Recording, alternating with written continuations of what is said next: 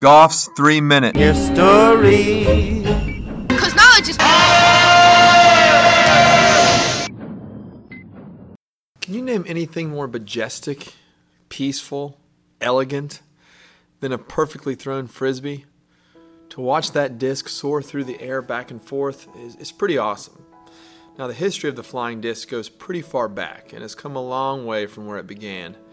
I mean, we could go far as back as the ancient Olympic Games when the Greeks included throwing the discus in their competitions.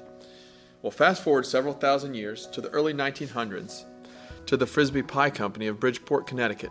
William Russell Frisbee, fascinating man all to himself. He began his pie company in 1871 in Bridgeport, and by 1905 the demand for his pies was so strong that when he couldn't get electricity to his bakery, he engineered his own power plant in his basement. He sold pies for 5 cents, delivered by horse and buggy. But his pie tins, that's what would make his name immortal. Legend has it that his pie company sold pies to local colleges, including Yale. And one day, by a stroke of genius, a student turned an empty pan upside down and tossed it to another student. And thus, the game of Frisbee was born. You see, they'd yell Frisbee as a heads up for bystanders to not get drilled. And then there's another possible origin that takes place in 1938, when Fred Morrison and his girlfriend Lucille were throwing a Frisbee pie pan on the beach when some people offered him a quarter for it. And now, in Fred's own words, when you can buy a pie pan for 5 cents and people are willing to buy it off of you for 25 cents, that is a business opportunity. By 1948, after serving in World War II as a pilot, Morrison created the Flynn Saucer, a molded plastic disc that was aerodynamic and would seem to float through the air. When he and his partner took them and tossed them around at fairs, people accused them of actually using a wire. Now, after selling the Flynn Saucer to a plastics company, he became the Pluto Platter, which is pretty much the same design as we have today. It was thicker, better shaped, and allowed throwers to have more distance and control. He then went and sold to Wham-O.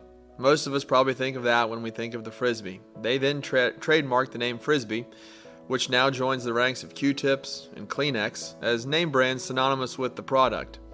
The Frisbee name had stuck with the flying disc since the original pie pans had Frisbee embossed on the bottom of them.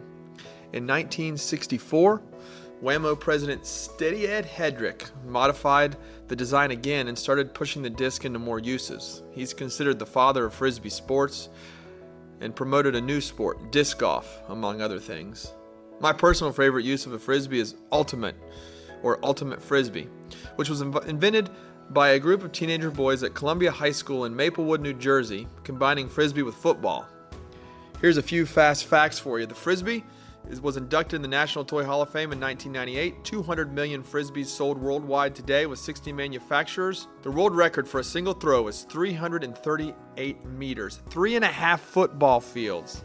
And that's all for today. Class dismissed. This podcast written, produced, and narrated by Isaac Goff in wild, wonderful Ward County, West Virginia. Now we know. And knowing is half the battle.